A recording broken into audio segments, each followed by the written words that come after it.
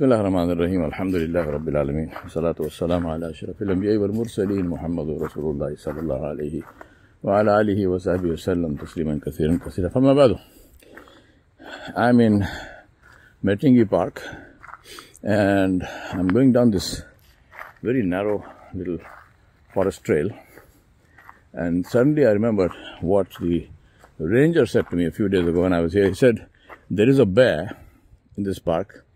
So if you come upon it, don't pet him, but otherwise he is harmless. So as I'm walking down here, I am making dua that I should not come across him. I have no interest in petting or not petting the bear. We spoke about the issue of priorities, and I thought let me also do another reminder right here in this beautiful place on the issue of priorities. Now, priorities are important. It's a no-brainer. I don't need to tell you why. I'm sure you know why. Priorities are important because unless we have our priorities right, we cannot take any decision. Any decision, whatever it is, whether it is what food to eat, whether it is what clothes to wear, whether it is what line of education to pursue, whether it is to go here or there or not go here or there, whatever be the question, the correct decision can only be made if the priority is clear. So for example, if I say, well, should I eat this thing or not? The priority question there is, what will this thing do to you, health-wise? It's not just a matter of being tasty. Health-wise, what is this thing that you are thinking of eating or not eating? What is it likely to do to you? And if the answer is that, well, it might damage my health temporarily or permanently, then I don't think I need to give the answer to that. If the answer is no, I think absolutely, alhamdulillah, it's something which is tasty, which is very nice, and it will not do me any harm. Go ahead. So the same thing applies to everything else. Priorities define and determine decisions.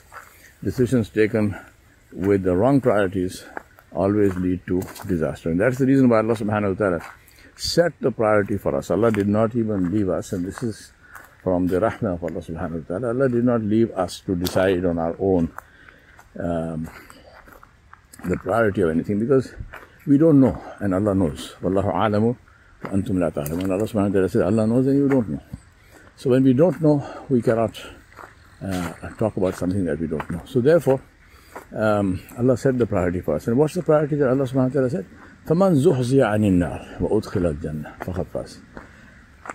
The one who is freed from the hellfire and entered into Jannah, only this person is successful. And then Allah subhanahu wa ta'ala reiterated that.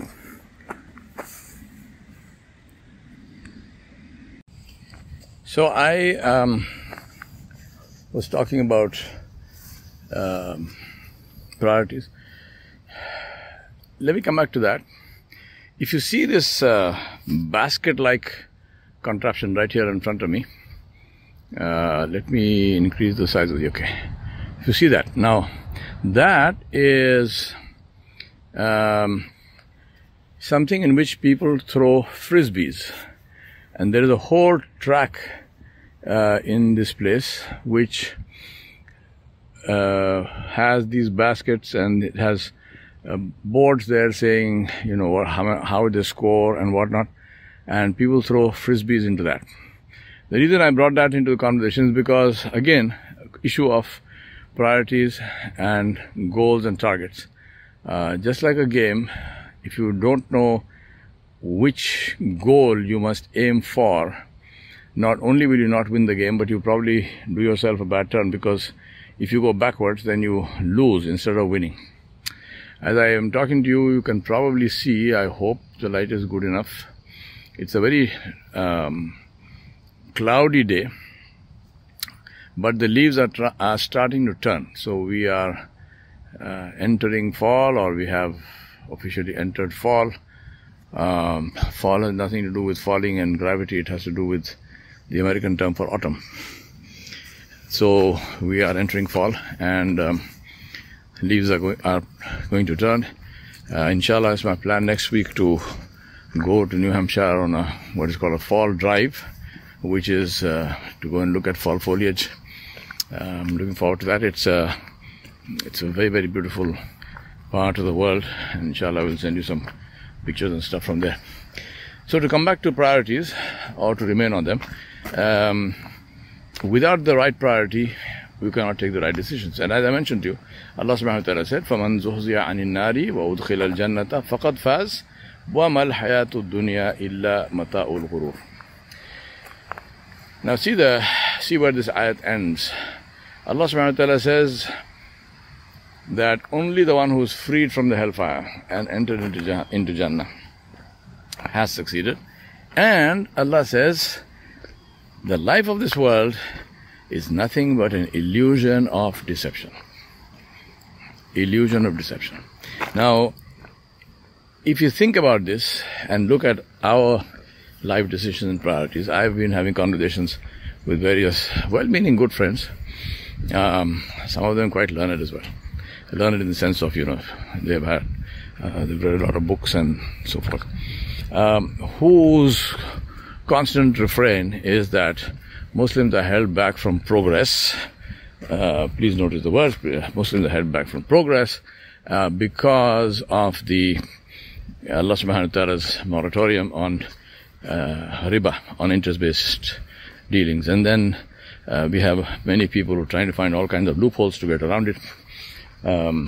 Not knowing or not understanding or not accepting or not realizing or whatever, that loophole doesn't change the rule, doesn't change the law. If fatwa does not change the hukum is the hukum, the fatwa is somebody's opinion about the hukum. It doesn't change the hukum. So therefore it's very important to keep the priority in mind. Now think about this, that if we, in order to get whatever we think of as progress in this life, end up destroying our akhirah. Meaning that if I take a loan, if I deal in riba, and I've convinced myself because of some definition and whatnot that it's okay. Allah didn't say it's okay. The Rasul sallallahu alaihi wasallam didn't say it's okay, but I've decided, based on whatever dalil I have, and I take an interest-based loan to build a house.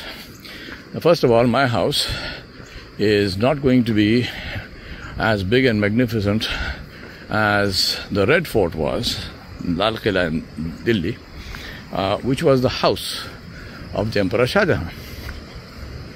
It is not going to be as glorious and magnificent as Fatehpur Sikri was in its time in Agra, which was the house of the Emperor Akbar.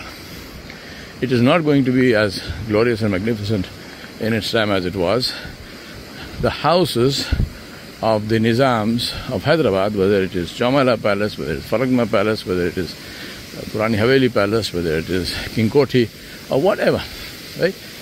Is not a hope. I mean, we cannot even dream on that scale. Forget about building it, forget about getting a loan to build that. We can't even dream on that scale. And so whatever we build will be less than that. And I'm saying less than that, tongue in cheek, because our house doesn't even have the possibility of being, a fraction, absolute fraction of that. However, we would have incurred riba. We would have been dealing in riba. Now what happens? Every Muslim by definition is a wali of Allah. Allah subhanahu wa ta'ala mentioned this very clearly.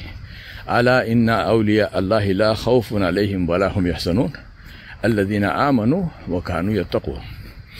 Allah said, verily and truly, there is no sadness and no fear for the awliya of Allah, for the special slaves of Allah who Allah loves. Please do not translate awliya Allah as friends of Allah. Allah does not have friends. وَالَّذِي لَيْسَ كَمِثْلِهِ شَيْءٍ وَهُوَ السَّمِيعُ الْبَصِيرُ. He is the one who, there is nothing that resembles him, nothing that's equal to him, who أحد الصمد الذي لم يلد ولم يولد ولم يكن له كفوا أحد.